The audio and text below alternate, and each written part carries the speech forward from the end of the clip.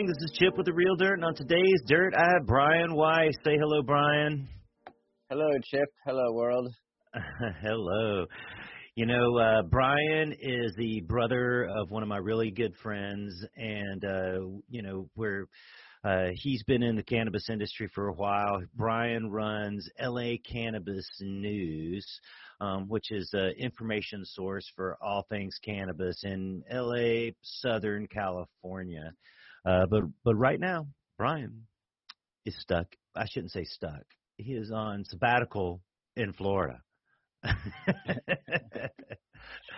you doing, Brian? I'm well, Chip. Thank you so much for having me today. I really appreciate it. Oh man, I'm glad we could put it together. I left California a number of years ago, but it's always a warm place in my heart. We still own property there and whatnot. And something that people don't understand or realize is that if you want the best weed in the world, you go to LA to get it. I don't care who you are, where you're at. You do not have the best weed in the world. They got it in L.A., though. Right. It's They true. do. Why do you think that is, man? I grew up in the San Fernando Valley, and I think the San Fernando Valley actually has the best weed of Los Angeles. Why? Don't know. But it just seems that they've perfected it. Maybe the fact that normally, people think of Humboldt County, and a lot of that gets flown or driven down to LA, and mass distributed.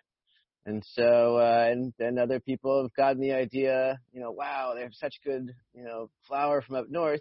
I think we could produce that same flower down here. And many growers have figured out how to and have successfully. Yeah. Just like all things, there's like a flash that goes on in LA, and cannabis is the same way. And I feel that it's probably one of the most informed consumer markets in the world, even. Mm-hmm. Like in LA, you could, the random stoner can go into any dispensary and say, oh no, man, that's Hell's Angels OG, not Fire OG. And I want Cookies OG. And this isn't cookie. This is gelato, It's just funny you say that. Mm-hmm. I've actually got to interrupt you.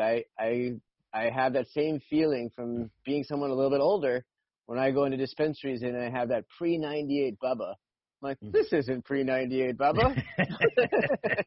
Those are just letters and words. This isn't it. Yeah, no doubt. The other thing about Southern California is, it has brought the highest prices for cannabis, historically. And because of that, people try to bring their highest quality product to the marketplace. Not just anything will sell there.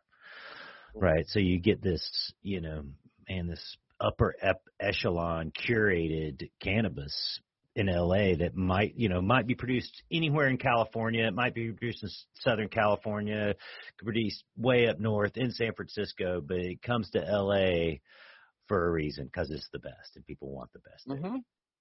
Absolutely. Hey, Absolutely. what's the average prices for weed? So it's funny you say that. I found that there are dispensaries in LA on the legal side, and it seems that most of them are charging between $25 an eighth to $90 an eighth.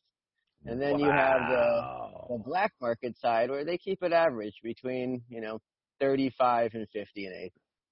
Now, when you say black market, explain to the listeners what's going on in Southern California with the dispensaries. So there are hundreds, if not thousands, of dispensaries in LA. Only about 100 or so are actually legal. But when, we had Proposition 215, there was no really regulation on who is legal and who is not. Everybody claimed they were legal. Every year it seemed like they came out with another law that said that these dispensaries need to shut down, but they just kept going. And when, cannabis finally became legal, there were those that could survive and pay the taxes, and there were those that couldn't survive, or actually, well, could still survive, but not charge the taxes. And, so the black market side is actually, for me, I feel that a lot of these illicit, I don't like to say black market, I like to say actually illicit market, dispensaries I'm a private market guy.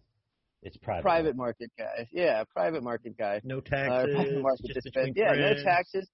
They also have, to me, I feel like they also have the better product. I really do. I feel like they have a lot better Well, they're product. open to far more growers that way, That's true. right? It's true. There's only, I mean, for instance, in Humboldt County, like 7-8 years ago, the government said there were 13,000 grows up there. Right. Yeah, totally. Wow. And now there's like a few hundred legal ones, Yep. Dude, that hasn't even touched the number of growers that are there yet. Yeah, totally. I also see that, in many cases at least, that it seems like, I mean, again, with the better product side, it's like when I go to a legal dispensary, a lot of the problem that I have, at least when I go there, is that you look at something in the jar that you can't touch and you can barely smell. And when you purchase it and you get home and you open it, a lot of the time for me, without naming, company names, there's a dried Bovita pack in there. And the product is probably at least 6 months old. And, and you think about it and you start tracing it. It's like, okay, well, this product came from a grower. And then it went to some warehouse somewhere. Then it went to some distribution center. Then it sat on their shelves for a little while. And then by the time it actually gets to the dispensary, it's not what the brand, promotes. And with at least going with the black market side or the illicit or the private market side, you got to go in, you got to touch it, you got to feel it, you got to know that you're getting a good product on the spot. Yeah, many people have said that legal weed has decreased the quality of cannabis, right? And the mechanization of it, those Gavita packs and the plastic unair sealed bottles and just like breaking buds down into like 1/10 of a gram to sell it, it just all ruins it. It just ruins it all. Totally. I totally agree with that statement. Yeah, I just totally agree. So let's talk about LA cannabis news. What do you want to know? Tell me what it is. Tell me your story. Tell me how you wanted to start this. Yeah, so I was looking for, about 2 years ago, I was looking for something to potentially invest in the cannabis industry as cannabis became legal in California. And I found myself searching dozens of sites through Google. I would type in cannabis news, Los Angeles cannabis news, Los Angeles marijuana news, and I would find, dozens of different sources that carried different articles, great articles, but I couldn't find one source. And so I moved my search from finding something to invest in, with my research of all these articles to, wow, is there any local cannabis news? And when I found out that there was no local cannabis news in LA, I was like, oh my God, how is this possible? With so much going on here besides, just legalization, but you have social equity and you have the illicit side of it and you have the regulations and the taxes and, education and science and, medical stuff. And so I was like, someone needs to be covering this. And after finding out and figuring out that there was no local coverage for Southern California or for Los Angeles, I then started searching, wow, is there local coverage or, any of this in other states? And at the time, there was only the Cannabis in Denver, which quickly went out of business. And I found that all of a sudden there was no local cannabis news other than, local newspapers in Humboldt County or Patch.com that had their own local coverage, but not in anything. Coast Outpost. Yeah, there you go. Actually, that one too. Right. But there wasn't. I felt like there was a need, and so I started LA Cannabis News. I went on GoDaddy.com and LACannabisNews.com was available for $1.99. And I was like, I'm on to something here. And a year and a half later now, we've got about 30,000+ people on our site a month, about 50,000 email subscribers, which is awesome. And it's great because with LA Cannabis News, it was almost like our MVP. we were able to test our assumptions and see that the market wanted and needed a local, cannabis news source. So that's basically how we started. So, and I mean, this is an online publication. How often do you have an official publication date or publication timeline, or just do it every day, or is it an on-running blog? Like, how does it work? Yeah, so every day we aggregate about 10 to 15 stories that mostly cover Southern California. Some stories do cover other parts of the country just because it's important in the cannabis industry, even if you're just in Los Angeles, to know what also is happening around the country or even around the world. So most of the time we do aggregate our stories. Most of it is not original content. However, we do have stories here and there that we want to cover, and we do have writers for that. And every year, actually, which we just put out at the beginning of March, we do a top 50, well, not every year because we've only been in business for 2 years, but we did it last year and we did it this year.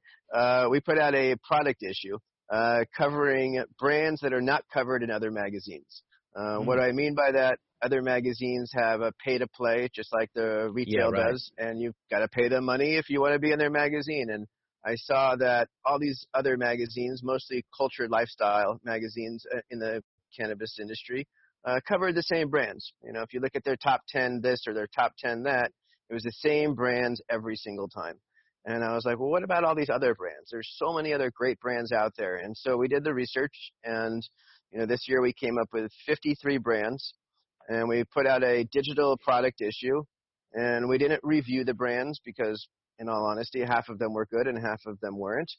But we put out, the description about the brand. We gave them their social media, links, their website, where to find these products, and a nice little picture of the brand. And it's great because these smaller brands, they can't afford to be in these bigger magazines. So for us, it was it's a good outreach for these smaller brands to say, hey, look, we've got some press now. Mm-hmm. And so we put out this digital issue, but we mainly stick to daily postings of about 10 to 15 articles a day. Oh, and we also have about 100 events on our site at any given time throughout Los Angeles and California that people can look for. Oh, so did you rank these products 1 to 50? No, we just put them in alphabetical order. Okay. Hey, what were some of your favorite products? To be honest, I'm a huge fan of 3C Farms. They're out of Los Angeles. They actually own also the Coast to Coast dispensary in LA. They put out quality product from the prices that I've seen in their dispensary at a good price. I like Golden Seed. They're a little on the higher side pricing wise, but it's not Golden State. Excuse me, Golden State. I like their products, and then I like some of the edible companies that we used, like Plus Products. I like their edibles a lot. Kana, which is owned by I think Thunderstorm. They make fantastic gummies. And then on the vape side, I'm a big Moxie 710 fan. I think they do nice products that seem like they taste pretty good. I'm not a big vapor, but from the products that I tried, I like theirs the most. Yeah, we're ABX, absolute. Oh yeah, we have them as well in there. Mm-hmm. They're lucky because they're the letter A, so they appeared pretty quickly in the magazine. Right. Well, they're pretty big. I mean, I'm surprised they weren't in like the category of normal. I mean, of the elite cannabis people that can advertise to pay to play. Yeah, it seems that as I explore ways of us making revenue, that the bigger cannabis brands that are crazy outlandish, that just have millions upon millions of dollars to spend, they'll pay to play. It seems like the smarter brands, even if they're bigger, they know that there's no reason for them to pay to play because they're a fantastic brand and they can themselves, and they'd rather get the better bang for their buck. Oh man, this is a great marketing lesson that we should put out there. I go to dozens of trade shows. I've had for 20 years, all cannabis oriented.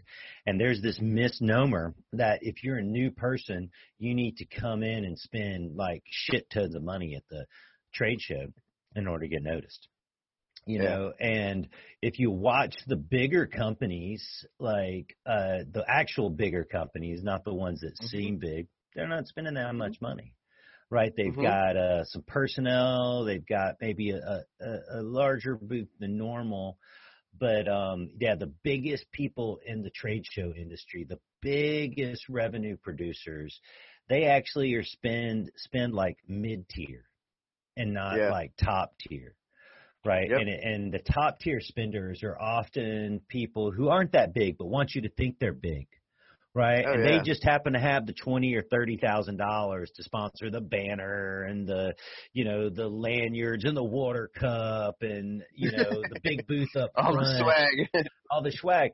And it makes them feel, it kind of makes them feel good. But man, the thing about the trade shows is the vendors, they're the customer there, Yep. so. And also, I see that a lot of these bigger companies, you're not as the customers are walking around booth to booth, their potential clients. There's one guy or one girl that represents the company, and then they have promotional people that have no idea what they're talking about. Yeah, totally. And Totally. it's like if you're going to spend that kind of money, you should bring out people that are going to help you get Yeah. business, as opposed to just someone to take a picture with. Well, there's not so much TNA as there used to be in our industry. I mean, it came over pretty hard in the trade shows when it first started 10 or 15 years Hmm. ago, that there was the scantily clad female or male there, and they were Yeah. like, trying to draw people in. And man, there's still some of that, but in the hydro weed industry, it's mostly gone to the authentic reps are there, Yeah. right? The people who own the Yeah. companies, and I should say there's a lot of that going on, right? I was just going to say that I think the conferences that are more B2B Mm-hmm. have the right reps there. The conferences Yeah. that are more B2C facing, they have that scantily clad Yeah. Right. world Right. there, Right. which is No, understandable to a degree. you're right, and interesting about cannabis is now it's so much of it's B2B. Hmm. And it used to, I am Cultivate Colorado, Cultivate OKC. We're one of the largest hydroponic shops in the country. And, people have called me a home grow shop in the past. And yeah, man, we help home growers all over the world blow out their closets and their basements and smoke good weed. But mostly it's a business to business transaction we have. Most Of of our course. customers are in business for cannabis. Hmm. Do you see, let me ask you a question. So as you just mentioned, you help, clients blow out their closets and their basements. Do you see, and I sort of see this in my own personal opinions and views as the industry grows and goes forward and goes backwards and then goes forward again, that maybe home grow or home growers will become a thing of the future more, and more people Oh, will start growing at home no, as it's opposed to now. going to dispensaries. No, Oh, it's it's now. happening now. Oh, it's happening now, Brian. Check out Fantastic. what's happening, man. So like in all these states that have passed some sort of medical marijuana or even Yep. thought about it, like Georgia, Alabama, Tennessee, dude, there's people all over that state that are growing a little bit of weed now because of it. Nice. Solely because the perceptions change. People's morals have changed. And hemp and CBD has helped a lot here. But for instance, when Oklahoma went medical last year, they got 200,000 people that signed up on the registry to have recommendations from doctors to Wow. buy at medical dispensaries. 200,000, dude. That's Same crazy. time, Missouri's having similar things going on. Michigan's having similar. You couldn't buy a grow tent in the country last year for 6 months. That's crazy. I mean, not on time. You could order it, but and then 110 lights, even up until recently, you couldn't get a 110 light because all the commercial people use 240, 277, right? So all the home growers, they use the 110s. Yeah. So, man, crazy. home production's up here in Oklahoma. Man, home production's huge. Organic's huge. People feel like, organic is how weed should be grown, and people have these perceptions of it, which is great, dude. I love it. And in Oklahoma, so many people are talking about organic. It's like Humboldt in the 90s. You know, it's like, if it ain't organic, it ain't shit, you know? Yeah, totally. That's awesome. And I'm glad to hear that that's happening. I am a huge advocate of that, Oh, grow moving your forward in own, the man. future. And, you know, the thing about growing your own is you get this pride from doing it. And Hmm. it doesn't matter if someone else grows better weed than you do or the dispensary grows different looking weed. Like for us, I never trim my own personal weed. Here, do I have some here? Look. Yeah, it's just a Oh, that looks leaf on it, fantastic. you know, and I just like when I go to smoke it, I just pull the leaves off. You know, it didn't look like the stuff in the dispensary. Right. But it, you know, there's just this like, man, this complete joy when you get to like plant a small seed or buy a clone, grow it and flower it, and then you have something that you can produce and that you're like, oh, I grew this. I put my love and energy into it. It's also a Yeah. learning experience. Oh yeah, absolutely. You learn about the weed, Yeah, learn about yourself. I've said this over and over again. I'm not sure who's cultivating who. Am I cultivating the plant or are they cultivating me? it's a good Right. saying. Man, I It's find so true. many analogies in it. Like, you know, every time something's going on with the plant, I find the same things going on in my business or personal life too. That's cool. It's a great synergy to have. Oh yeah, man. So hey man, I think this is the perfect time for us to take a break. Let's take a break for 1 second. This is Chip with the Real Dirt. I'm speaking to Brian Weiss. We'll be right back. Hey guys, this is Chip from The Real Dirt. I'm sporting my Corona hairdo. Yeah, that's right. We're all going to have big hair after this. Hey, and I just want to let you guys know, man, that Cultivate Colorado, Cultivate OKC, we are still open and providing services to growers. Now, we're doing a little bit different right now. You have to call in your order. You have to email your order, but you can still come and pick it up at the shop. It's a will call type of situation. And in some places, we can absolutely deliver.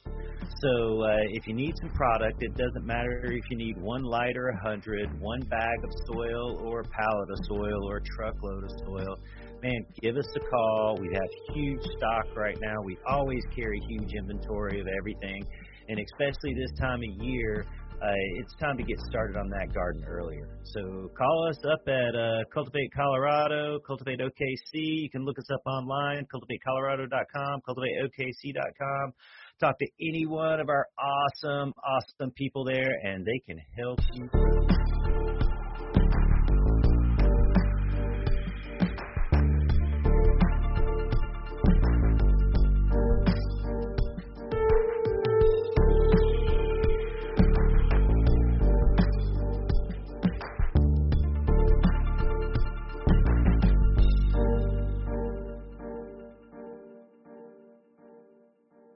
All right, thanks for joining us again. Here we're back after our commercial break with The Real Dirt. Yeah, you like my commercial style, Brian. I do. I like your commercial Right. style. It's very personable. Very personal. You know, when I first started this, Hollis Carter, he asked me, he gave me the idea. He said, "Hey, Chip, do you think you can talk about weed for an hour?" Talking about it for 20 hours. Yeah. Like, how many days, right, do you want me to talk nonstop, you know? But yeah, you know, we talk to the customers all the time. It gives me like this, I mean, I'm talking to people all the time about weed. It's not just like someone's random conversation. And you are too. I mean, it's in the industry. It's what we do. Yeah. You know, we love it. We live it. We talk about it all the time. Absolutely. Some people talk about it more than others, but I agree. Yeah. Well, years ago, my wife said to me, there has to be some other conversation. You have to talk about something else different. And I was like, wow, you're right. I do. And so I started picking up some like hobbies. Right. And this was like 15 years ago. And every couple of years, I'll pick up a new hobby or try to teach myself something that I have absolutely no idea about. Right. Yep. And, you know, it challenges everything I do. It gives me this mental toughness because I'm like, you know, forced to learn about it. I've forced myself, and it's, I'm out of my comfort zone. I try to pick stuff that's hard and difficult. And, my most recent one was guitar. A couple years ago, I picked up the Wow. guitar. I think my brother did too recently. Yeah. We trade guitar licks back and forth. Aaron's actually, pretty good guitar player. He played when he was younger. He's got all that number stuff going on inside his head. You know what I'm saying? Yeah, right. Totally. He can count better than us. Yeah, for sure. Yeah, but you got any hobbies, Brian? You do anything other than weed? Well, we were traveling, for a little while, which I really enjoy doing. I've been getting into some cooking stuff lately. As soon as I actually get back to California. Yeah, right? That's a good point. That's actually what triggered my cooking was this whole special time that we're in right now. But ideally, when I get back to California in September, actually, I would like to get into some type of woodworking.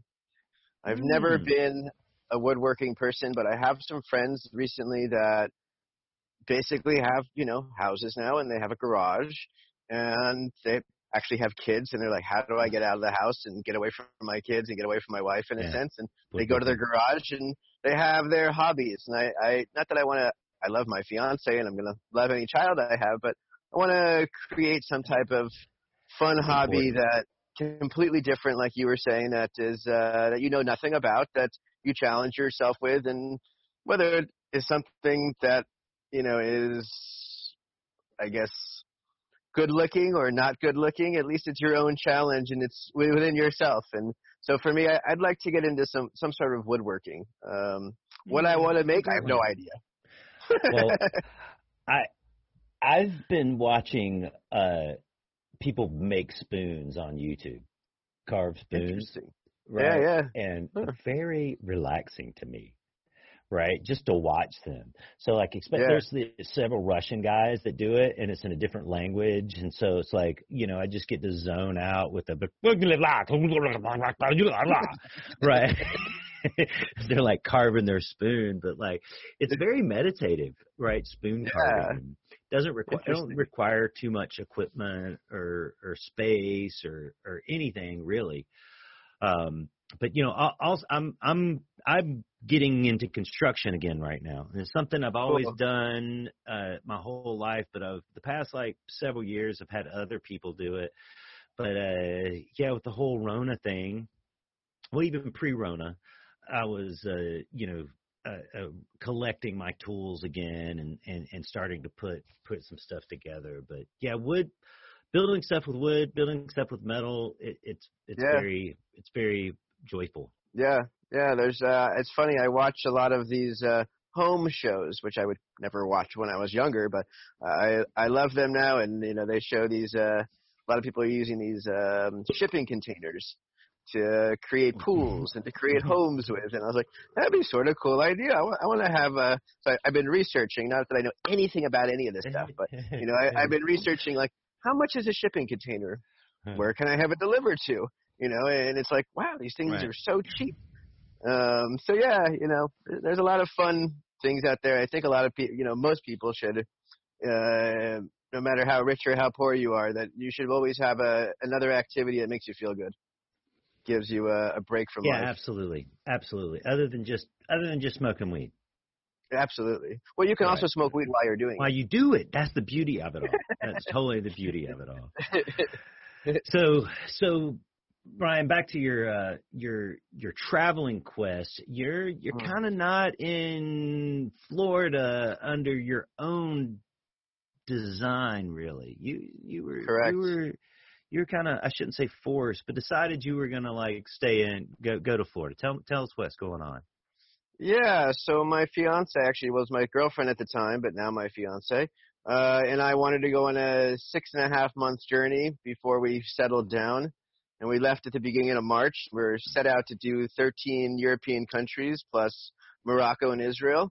And during our first country, which was Portugal, we got about almost 3 weeks in Portugal when this whole coronavirus thing started.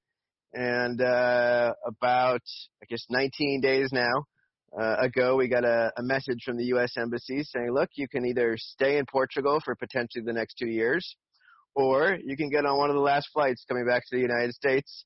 And, but you got to figure out your own situation. And so we got on a flight. It was actually the second to last flight leaving Portugal. And we didn't really want to go back to L.A., but we didn't want to go to New York, and we wanted to be somewhere warm because that was part of our traveling plans, was to, do some European places that were warm. Yeah, in the summer. And so we chose Florida, which was actually not the greatest timing of choosing Florida, because when we got here, they were having spring break. Perfect. And they talk about this whole virus is not caused by, but a lot of these people that were in Florida on spring break were not doing any social distancing. And when we landed here, we were like, oh my God, where did we just come into? I mean, spring break for teenagers and college-age students has nothing to do with distance, other than the distance you traveled to go to spring break. Exactly. And we first landed in Miami. We were in a hotel for 2 nights. Then the hotels got all shut down. And now we're smart, and we moved a little north, and we're in Fort Lauderdale now. And we got an Airbnb, and not an apartment. We got a house so that we could be isolated from other people. My biggest fear was someone in the building catching it, and then we being stuck in an apartment for who knows how long. Yeah, absolutely. So it's nice that we're in a house now. So let me back up for a second. So you got an email from the U.S. government that said you might be stuck in Portugal for 2 years if you didn't. Yeah. We were actually smart because I don't know why, but I registered on the State Department's website what countries we were traveling to. So if there was a disaster or some type of emergency, they know that we're there, and they can help facilitate, as U.S. citizens, for us to potentially get back to the United States. And so we probably wouldn't have gotten that message if I didn't register. But because I registered, they sent a message from the embassy saying that the embassy is now closed in Lisbon, and these are your options. It's up to you to make your own decisions, but we're just giving you the options. Wow, man, that's incredible, man. So your 6-month voyage was interrupted. Correct. And you were still you still work daily on the cannabis Absolutely. elements. Right. Yeah, right. Use the internet connection. We're going to have a conversation after you get back to LA, but we're going to talk about it right now. So, man, the cannabis industry was just like on kind of a roll right before all this. Like it was I would say it definitely had a peak. And I say this because several big companies were falling out, and small companies too. And that's what happens when you hit a peak, right? One of the things. And so we've just had a peak in, the cannabis industry in the country, as well as California specifically. And then the Rona hit. Now things are changing. What do you think is going to change? I think possibly the way that people consume. There's different studies. The social aspect of it?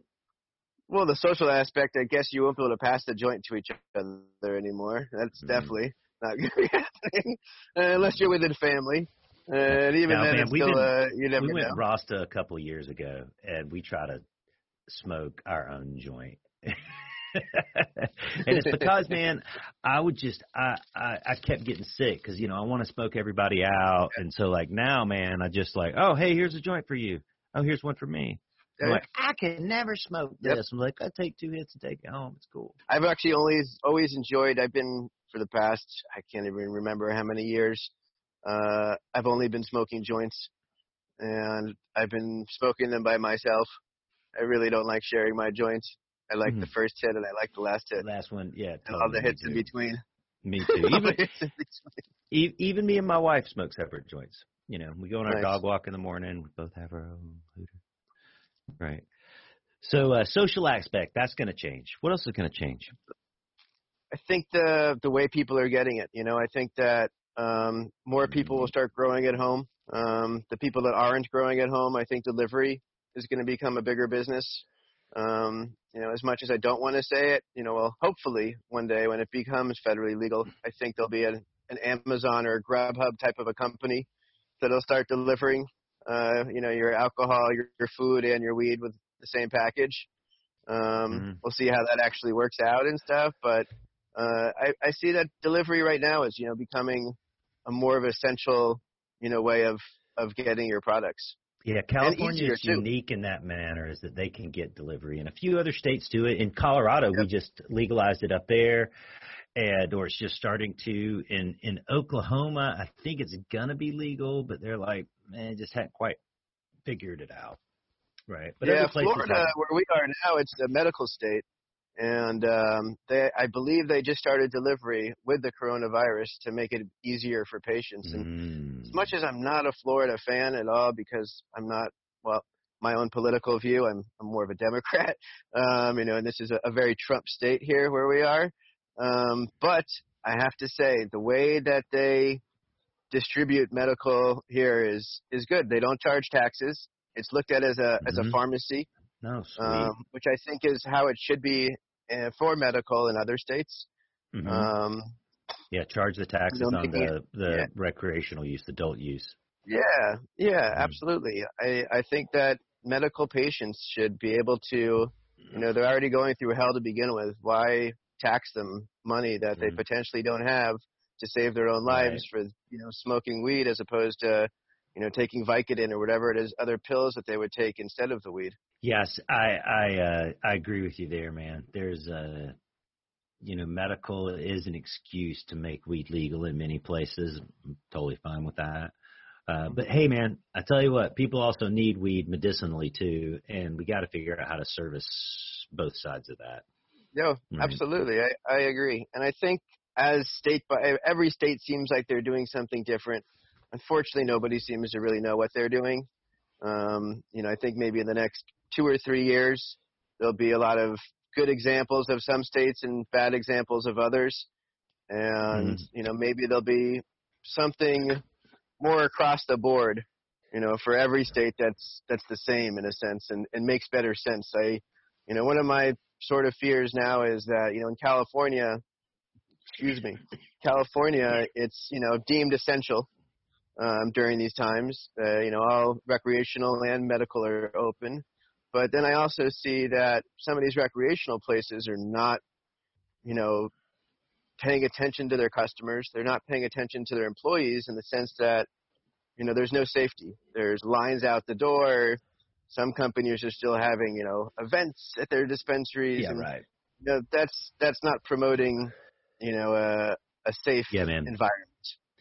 Oh man, you gotta stop and quit. In Oklahoma, at our dispensary there, Baker's Medical, we just decided to shut the door. Yeah. We did this for a couple of reasons, but mostly it's because our big business is commercial sales of clones and flower. And we wanted to make sure that we could keep continuing to do that. So we just schedule appointments to sell wholesale, and then we just don't let the random public come in. We also have like a security waiting area. So we schedule people to come in. We put all their product out there, and then they show up. We let them in the door, buzz them in. Bzz. Hey, there's your 1,000 clones in the corner. Count them. And we talk to them through the window.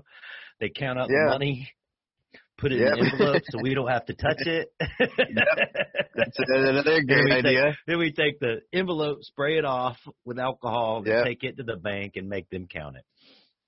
Yeah, that's funny. And you know what? You just said something that, is I think what a lot of owners need to be doing. And I see it seems like that more of your clientele and who your clients are than most other dispensaries that are just, the randoms coming in the door. Yeah. And that's one of sort of my feelings, at least in my own opinion, that I feel that dispensary owners, especially on the medical side or even on a higher production side, should know their clients. They should know who their real customers are so that they can properly help them. We're on a bus stop, and we're in a working class neighborhood, and a lot of our clientele comes from just the bus stop, right? Mm-hmm. And we realized, like, man, well, public transportation, there's absolutely no social distancing there, right? Yep. Like, it's just going to be difficult to, to keep a safe environment by having the public come in. Now, man, I don't know if it'd be any different if it was just a neighborhood shop and only neighborhood people came in. But, an awful lot of our traffic is the public transportation. And, man, that's just a hard one. Yeah. When I see people crammed in subways in New York, I'm like, what the Oh, fuck? yeah, Oh my totally. God. Right? Isn't New York only 3 miles long? Shouldn't you just walk? Yeah, totally. Or ride a bicycle. Yeah, right. I mean, I don't know. That's probably a misstatement, but Yeah, I know it's small. It's small. a lot of people are lazy though too. Well, that's worldwide. Well, hey, I tell you this, man. Our current environment, throughout Denver, people, and Colorado, and New York, and LA, you hear the authorities saying, "Okay, you can only work out once a day." Yeah. Because Yeah. like people are like, "Oh man, I gotta go do something. I'm gonna go work out again." And I think we're going to see a resurgence in health after this for sure. Yeah. And hey, back to our cannabis predictions. You said how people consume, and Mm-hmm. if it was a year ago, people would have said, "Oh, but well, vaping. I'm going to vape Mm-hmm. because that's cleaner, right?" Mm-hmm. Well, we had a vaping crisis or scandal, Yep. right? Whether Yeah. it was real or created, right? Whatever. But a handful of people It died on happens. illegal vapes, Yes. right? Yep. Illegal Yep. ones. Yep. But it affected the whole industry as a whole. But now people's perceptions on vapes are a little bit different. So before it was like smoking was bad.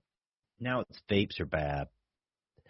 I think edible consumption is going to go a considerable amount. Oh, it's going to grow hugely. I was Mm-hmm. someone who never really liked edibles just because they never sure what you're eating.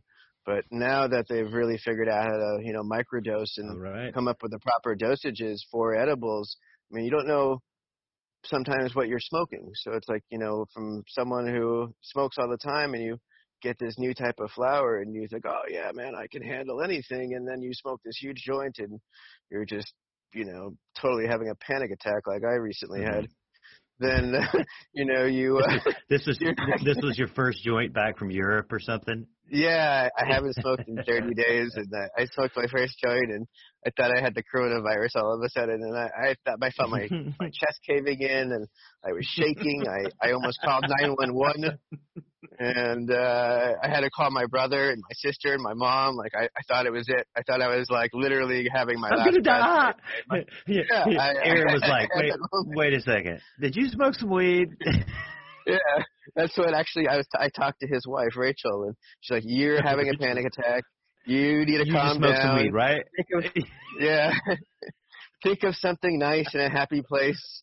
You'll be fine." And within like Have 10 some minutes, I sugar. was totally fine. But during that time period, the quarter I received in the mail, I flushed down the toilet during my panic attack. So now I have this no is more flour. definitely contaminated. Definitely. And I know better, but at the time I didn't know what the hell was going on. But And you've so been I eating flushed it down the edibles. I toilet. mean, my experience with the edibles is your tolerance raises on them. But Mm-hmm. then you go back to smoking weed and you don't have a smoking tolerance? Is that how it works? I don't know because I've never really experienced this before. It was sort of a first time. Okay. But Yeah, me neither. I'm always eating edibles and smoking weed, eating more. Yeah. That was my biggest mistake was probably, not smoking. I had a vape pen with me when I was traveling, but I don't know, vape pens just don't really do it for me so much. And Yeah, man, you got to have the good ones, dude. Man, we yeah. were talking about ABX and Absolute Extracts. They've got one, I can't remember what it's called, but man, that thing is so good. It's like distillate rosin mixed or something. Yeah. That's just like taking a dab. That's great, great product. But those pens go very quickly. And like Oh, I just yeah. it's like Yeah. But when I you're grandma's house or the customs office, you could be like, "Oh, hey, totally. customs agent." Totally. Oh yeah, absolutely. That's the greatest. That's the greatest thing about. One of the greatest things I think about those is Oh yeah. the being discreet. Being able for that mom and pop that want to continue smoking around their having kids, but not wanting the kids to smell it or be Hmm. influenced by it. That's one of the greatest Hmm. things for vaping. Yeah. Is the discreet part. Yeah, Uh, absolutely. And the yeah, other it'll be, the safety part of it is people usually don't share. Well, I shouldn't say yeah, usually don't, but like often people have their own vapes and they just pick yeah, it up, they hit it, they put it back in their pocket. absolutely. And there's not also any, there's no, if like you just said, in a public type of a space, wherever you are, you don't have to pull out a bag and roll a joint and find a piece of paper to put it on or Hmm. whatever, however, you do your thing, or if you're packing a bowl and, having to dump the bowl out and Hmm. worrying about, the amount of smoke that comes from either smoking a joint or smoking a bowl. Right, hot It's like checkmate. vape is very, minimal smoke that comes out and it seems like it disappears very quickly. Yeah, Which does I it think smell the is same or yeah, nah. yeah, And it's no, also actually I think it's also cool that there's a company one of the companies we also featured in our magazine, Filter Labs, which I believe is out of Colorado possibly. They created a patented filter basically where you could take a hit, either whether it's a bong, a pipe, a joint, or even a vape, and blow into it, and yeah, literally no right. smoke comes out the other side. Totally. Zero smoke. You Oh could take the wow. hugest hit in the world, and somehow or another, this little tiny thing captivates all of it. And I don't, what it does with it, I have no fucking clue. It makes it very friendly to pretty much smoke anywhere, which I'm a big fan of Wow. Yeah, yeah, I've seen similar type of stuff in the past. Smoke yeah. buddies, and I've seen the dryer sheet, paper towel roll Yeah, that's what I was attachment. gonna say. You take the Right. toilet paper roll, stuff it a little bit, put the maybe spray some cologne on it, blow in one side, and it comes out the other side smelling like cool water cologne. Which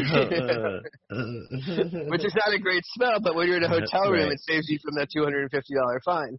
Yeah, wise words. Wise words. So consumption's going to change. Yeah, Consumption's going up, yeah, I believe, right? I believe And too. I'll say this because of the Colorado demographics right now. 50% of the sales are normally associated with tourism. There's zero tourism in Colorado right now, but the sales aren't so bad because Yeah, what do unemployed people do? They smoke more weed. Right. I What do was just stressed out people do? They smoke more weed. I read, yeah, yeah. I was surprised when I was in Colorado. Like when you were asking me earlier about prices of cannabis in California and Los Angeles. When so we were recently at this Canopy Boulder program in Boulder, and I tried out a couple of dispensaries in Boulder.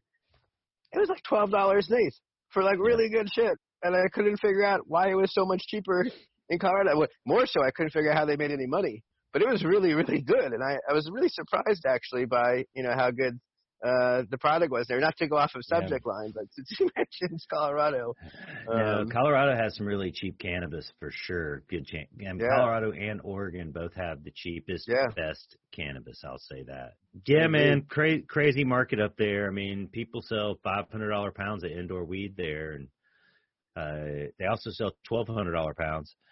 From my perspective, I think since the market's gotten a little bit harder, Colorado weed's gotten better, or at least it's separated. It used to all be like Hmm. kind of in the middle, okay, and Hmm. now it's some of it's starting to stretch and get better than it all because Yeah. you can go into random dispensaries now, and you couldn't used to do this before, but you can go into random dispensaries now and the weed smells good Yeah. and it doesn't Fun. and it's dried right. Yeah. Right, but that used to not be the case. You'd have to search out the dispensary to go that had great weed, even though every dispensary owner out there thinks they got the best weed. It's just not true. It totally is not Right, true. include Yeah, you myself. got I know we don't. yeah. You know, I know we don't have the best weed at our dispensary, but that we're providing a service. Right, Yeah. this is what we And got. It's sometimes people actually inexpensive. sometimes people prefer the, either lower quality or what have you, because sometimes I smoke, some of amazing quality and nothing really happens to me. And then I'll smoke something that has, is a less quality and I'll get ripped. Yeah, well, I'll totally get ripped. that's the plants there, man. That's the plants there.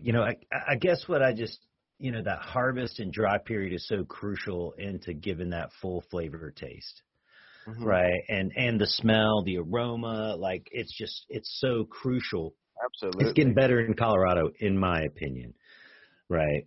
I think it'll get better everywhere in time. I sort of, I have this thing I always say that I sort of see, and maybe you agree, maybe you don't, that I sort of see the cannabis industry a little bit like the beer industry, in the sense that you have these bigger companies, you got your Bud Lights and your Coronas and these bigger companies that will always be there. But, after a while, and you being, also from, living in Colorado, all of a sudden you have microbrews. Yeah. And the microbrews end up having a way better quality. And I see that in the cannabis industry. I see these bigger companies that people all, love and whether they have good quality or not. And over the next few years, a lot of these mom and pop shops that, are sort of being pushed out of the industry, I think personally are going to come back into the industry as like this microbrew type of a company. Oh, it's happening now, man. They're going to end up surviving way harder, way better even than these bigger companies. And you're going to have like these Fat Tire type of companies, for beer, in a sense that for anyone who doesn't drink beer, Fat Tire is a fantastic beer company. And so, you'll have these type of companies that I think will actually end up thriving a lot harder later on. But like any business, you got to weed out the good ones and the bad ones. And right now in the industry, I think that as states come online and some states, either go backwards or forwards, that's sort of what's happening, at least in my own opinion. No, you're absolutely right. And we see, we hear this term too big to fail, but that does not mean if you're a big guy, you're too big to fail. You have to be really, really, really, really, really, really big to not fail. And a lot of the big people are failing. This week alone in California, we had 3 big people say they were going to fail. We've had numerous Canadian operations fail. We've seen cash flow from all those Canadian operations now and all the U.S. operations, and they suck. And people are bailing out, dude. Just shutting down left and right. But the small guys. The medium-sized guys, they're actually holding their own. Some of the ones that decided to go public, in thoughts that, they're going to be these huge companies. A lot of them failed in that regard. And then you have CEOs that started buying private planes and buses and, very expensive cars. And, and they drained a lot of their company's wealth as well. And, just became too big too quick for all the wrong reasons. Yeah, well, dope dollars spend 100 to 1. Yeah. And, you just think it's going to come in like no tomorrow. And man, fuck, dude. Like, it's farming. Basically, it's farming. And it doesn't matter if you're, no one in the cannabis industry is shielded from that quote unquote farming activity. If you're an extraction maker, and it's bad outdoor season, then you're not going to have enough, extractable material. The extractable material is going to be expensive. If you're, same way with your any type of ancillary company, right? If you're selling equipment to growers and the farming sucks, like you're actually if your equipment seller and the farming sucks, you usually sell more equipment. And when the farming's great, you sell less equipment. Yeah. Right. And it's funny. I see that now as well as in the, for my side being in, an ancillary, but being in the media of this industry. It's like, when we started, there was no B2B or not no, but very limited B2B media sources in the industry. When I was growing up, I would read High Times. And I would be so excited to see like this really cool bud with some guy wearing a bandana, in the magazine. And that was exciting. But now I look, coming forward, that was a lot of cool stuff because it was illegal then. So it was really fun to read High Times. Now, they've been pivoting left and right, and Yeah, other right. culture and lifestyle magazines have also been pivoting left and right. And, High Times just announced this past week that they're shutting down Dope Magazine, Culture Magazine, and they're even halting their own publication to get into the dispensary world. And so there's a lot of, pivoting even in this industry. And for Right. us, it was, we're happy that we're still surviving, and we're happy that we're actually a B2B, because I see that, at least in the cannabis media side, that, consumers are consumers. They're not interested in reading cannabis magazines, but business people, however, in the industry, it seems that, they want to know what's happening. They want to know what's legal in their backyard. Can I grow? Yeah. Can I sell? Where Yeah. can I open this? Where can I open that? How can I invest in this? How can I invest in that? And so for us, at least, we've been seeing, thankfully, a growing trend, at least towards the business-to-business side of the cannabis media. So, Every single aspect that a normal business needs, the cannabis business needs. And yep. people, when they think cannabis, they solely think of growing weed or smoking. Yeah. Right. That's it. And man, you need everything that any other normal business needs. Right? From accounting to HR to like a recycling program and a garbage program and like a hiring program and a firing program. I mean, you need it all. Right. It's and there's so many services out there that people could transfer what they're doing currently and move into the cannabis industry. Yeah, right? It's funny you say that, because I talk to people in normal insurance, been selling health insurance their entire lives, and now they're getting into cannabis. I have a friend who's a real estate person. He's been always doing real estate, personal houses, people's homes and stuff. Now he's getting into cannabis real estate. I know somebody else that does skincare products, and now he's getting into, white labeling CBD products. He's just a packager. He's not actually making the product. He's just packaging. But like you said, there's all aspects of the industry require all aspects of other industries. Oh, it's all just starting, man. It's all just starting. Well, man, what we should do is we should have another episode in like a year. Okay, it's like April 9th now. So April 9th, 2020. So April 9th, 2021, we're going to do another episode. And I'll be at my fancy pool then. Yeah, there you go. we're gonna see like how these predictions that we just made came true, right? Yeah, absolutely. And let's just recount what these predictions are. One is the social aspect of cannabis sales and consumption is going to change somehow. Yeah. Right. The big guys, the big players are falling out and are going to continue to fall out. And which means like the smaller people, from the mom and pops to just the grassroots organizations, they're going to take over that market share. Absolutely. Do we have a fourth prediction? I do, actually. My other prediction is that I think that in the vape market, a lot of the products, not the vape, it's not the distillate or the live resin, not those products themselves, but the actual hardware. The delivery devices. Well, that and the hardware right now is all pretty much made in China. And I see a lot of that product, the manufacturing, of the vape pens, of the batteries, all that stuff, possibly switching, hopefully, over more into, being made in the United States. I don't know how long people are going to be able to buy products from China. Will those products still be able to be shipped into the country? From what I understand already, a lot of vape companies right now are having major problems because they rely on hardware from China that they're not getting right now.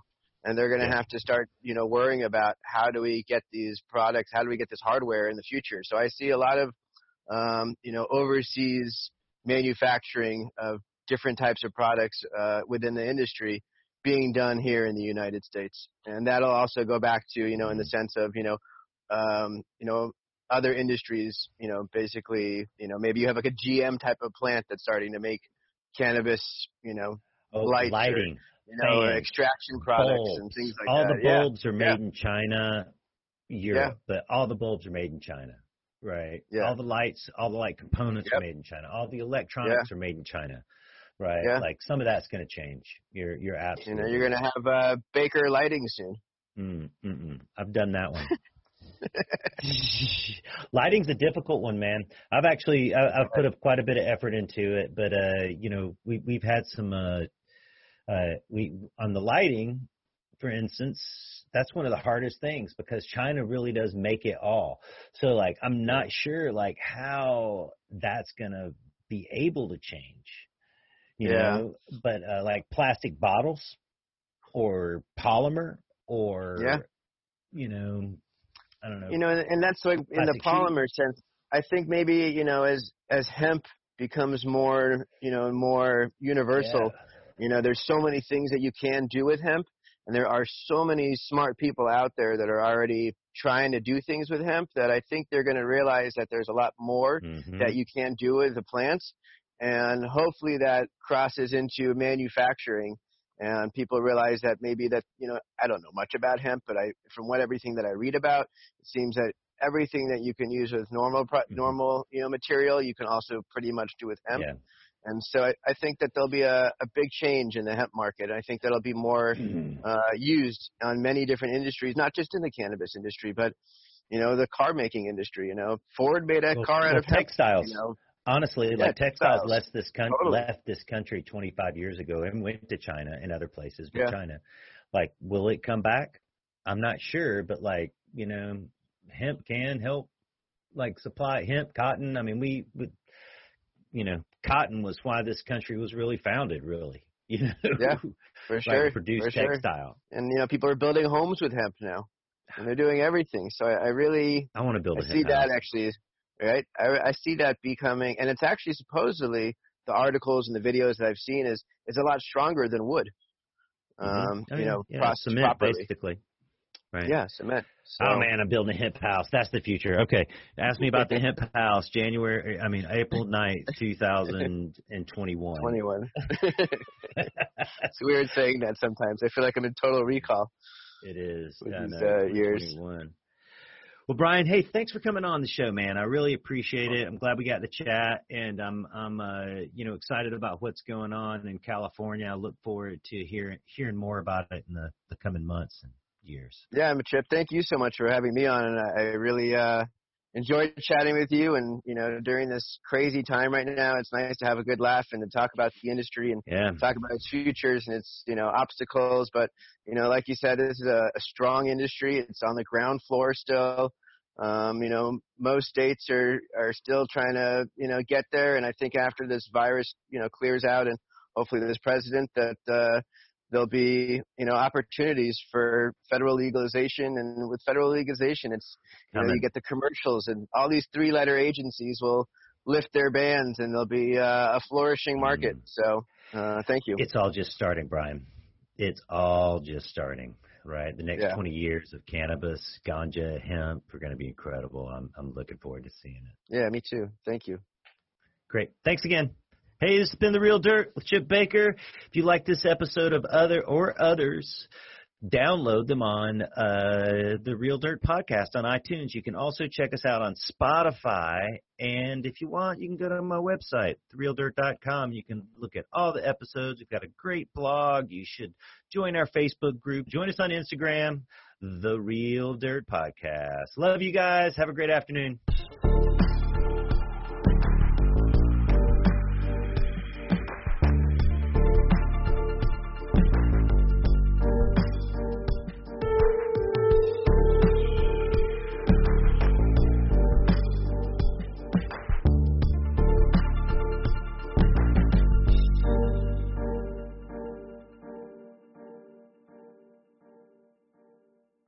Well, it was a great episode with Brian Weiss from LA Cannabis News.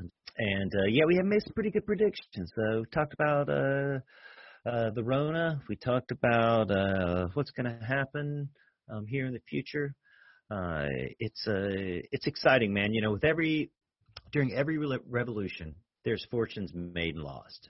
And I'm not trying to sound like an asshole because this isn't a revolution, but it is going to be a social and cultural revolution with what's going on with the coronavirus.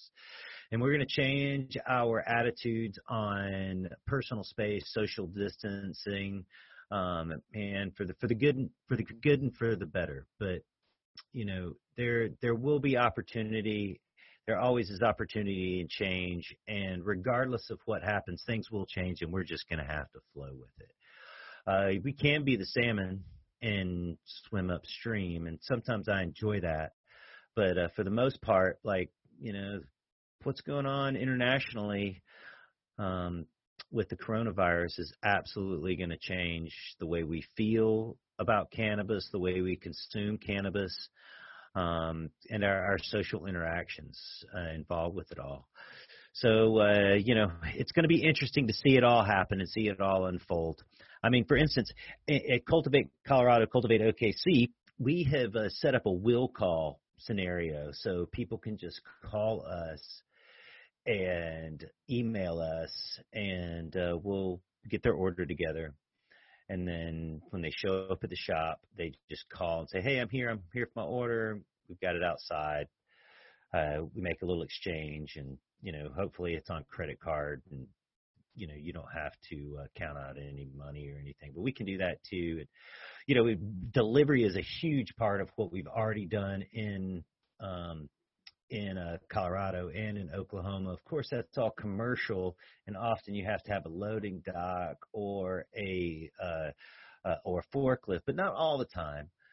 And so the delivery, it's really stepped up as well.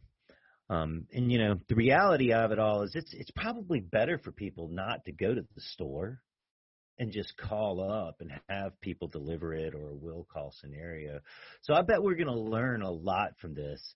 I'm not sure if my employees, the people we work with, how difficult it's really made it on them, but there's a learning curve. So if you've had any instances or something where you haven't been able to get what you want, and like, man, it's stressful times, like, just take a breath, be like, okay, bro, and just try to reapproach it a little bit. But yeah, that's what's going on with us. That's how we're actively changing. I'd be interested in hearing from you on how the coronavirus has changed how you've interacted in your cannabis business. So send me an email, send me a private message, post on Instagram or something, because I am interested. Wondering how it's changing for everybody. But hey, listen, in these bored times, when you're sitting at home and you're smoking weed, because everybody's consuming twice as much right now, and you want something to do, download one of the previous episodes of the Real Dirt podcast. You can get it on iTunes, on Spotify. You can also go to my website, The Real Dirt Podcast, therealdirt.com, and you can see all our past episodes, everything. Man, if you're interested in any cannabis, products or clones or genetics, you can check out our medical dispensary in OKC, bakersmedical.com. If you're a commercial grower, we supply commercial cuttings there. And, like I said, if you need any grow gear, cultivatecolorado.com, cultivateokc.com, and it all starts with the dirt. So get you some grower's soil. That's right, our proprietary cocoa peat perlite blend we make specifically in a sophisticated state-of-the-art indoor facility that's all ours, where we only make this one product for you, growerscocoa.com. Hey, love you guys. Look forward to making another episode for you. It's coming here in just a few days. So check us out, therealdirt.com. The Real Dirt Podcast. Subscribe on iTunes. Love you. Real Dirt.